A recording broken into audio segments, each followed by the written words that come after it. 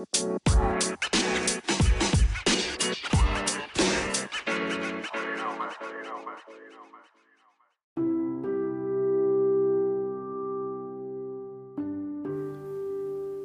again. Thanks for listening to the podcast. We're going to be in 1 Peter chapter 4, verse 12.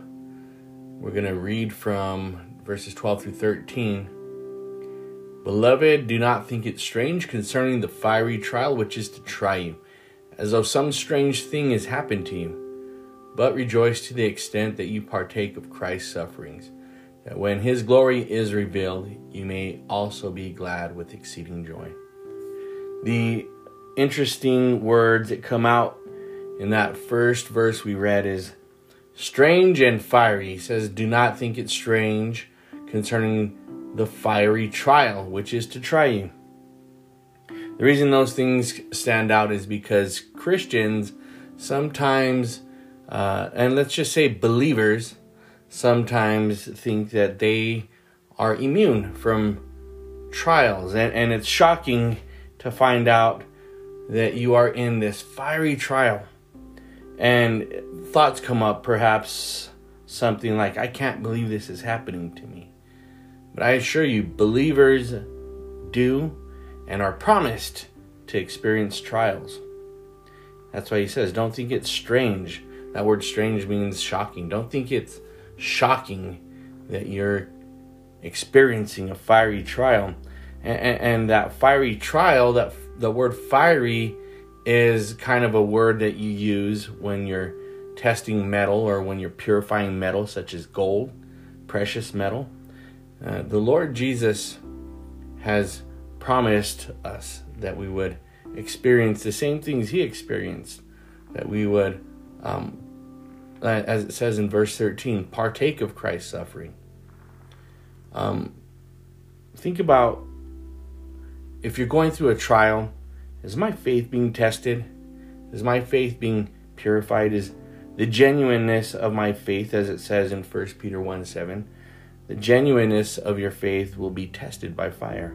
It will be purified and you'll be left with true faith. It's shocking sometimes to find out that you are going through something. Maybe you're going through a sickness, an illness, or a family issue. Or you just discovered that somebody you love is addicted to drugs and you didn't know, or maybe you knew and you didn't want to acknowledge it, and you find yourself in a fiery trial. We see that really often in life. Things can sideswipe you. And at that point, we have to ask ourselves, who do I have faith in? And if we have faith in ourselves or somebody else, then we're going to be disappointed. But when we put our trust in Jesus, even the believer struggles to find this genuine faith. But I assure you, the grace of God will show up in your time of need. And you will be able to trust him at the end of your life. If you have regretted not trusting Jesus, you can always come back and say, now I trust you. If you've struggled with trusting him, different issues, just know that trials are not happening to you so that way you can be broken down. God allows trials for the believers so their faith can be genuine, and testing is purifying. Just think of that. The testing is purifying. In 1 Corinthians 3:13, it says, each one's work will become clear, and the day will declare each works that we have done. And the fire will test each one's work to see what sort it is. Isn't that interesting? What sort of faith, what sort of trust do we have? And there's all sorts of different situations that you can find yourself in.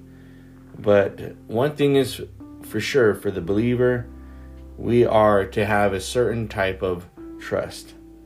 James 1:2 says to count it all joy when, not if, but when you fall into various trials. It's the testing of your faith, and there's something that it produces.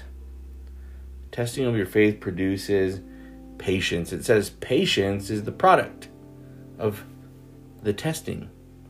That word patience is really more of the definition, we can understand more of a enduring faith, a steadfast faith, faith that doesn't give up when the odds seem against you and when everything seems down. That kind of faith is the kind of faith that keeps you going. And we only are able to find our faith in the Lord Jesus Christ. I encourage you today, if you are struggling and you're going through a fiery trial, to reach out to the Lord Jesus and to call upon His name. Ask Him to guide you through this, whatever's happening to you. If you're asking Him to pull you out of the fire, maybe you're like Shadrach, Meshach, and Abednego. He's not going to pull you out, but He's going to walk with you through the fiery trial that's happening to you. Don't think it's strange. This is what the Lord allows in the lives of His followers. Again, if you need help or you are struggling with drugs, alcohol, any sort of sin in your life, and you can't do it on your own, then consider calling us at U-Turn for Christ, New Mexico.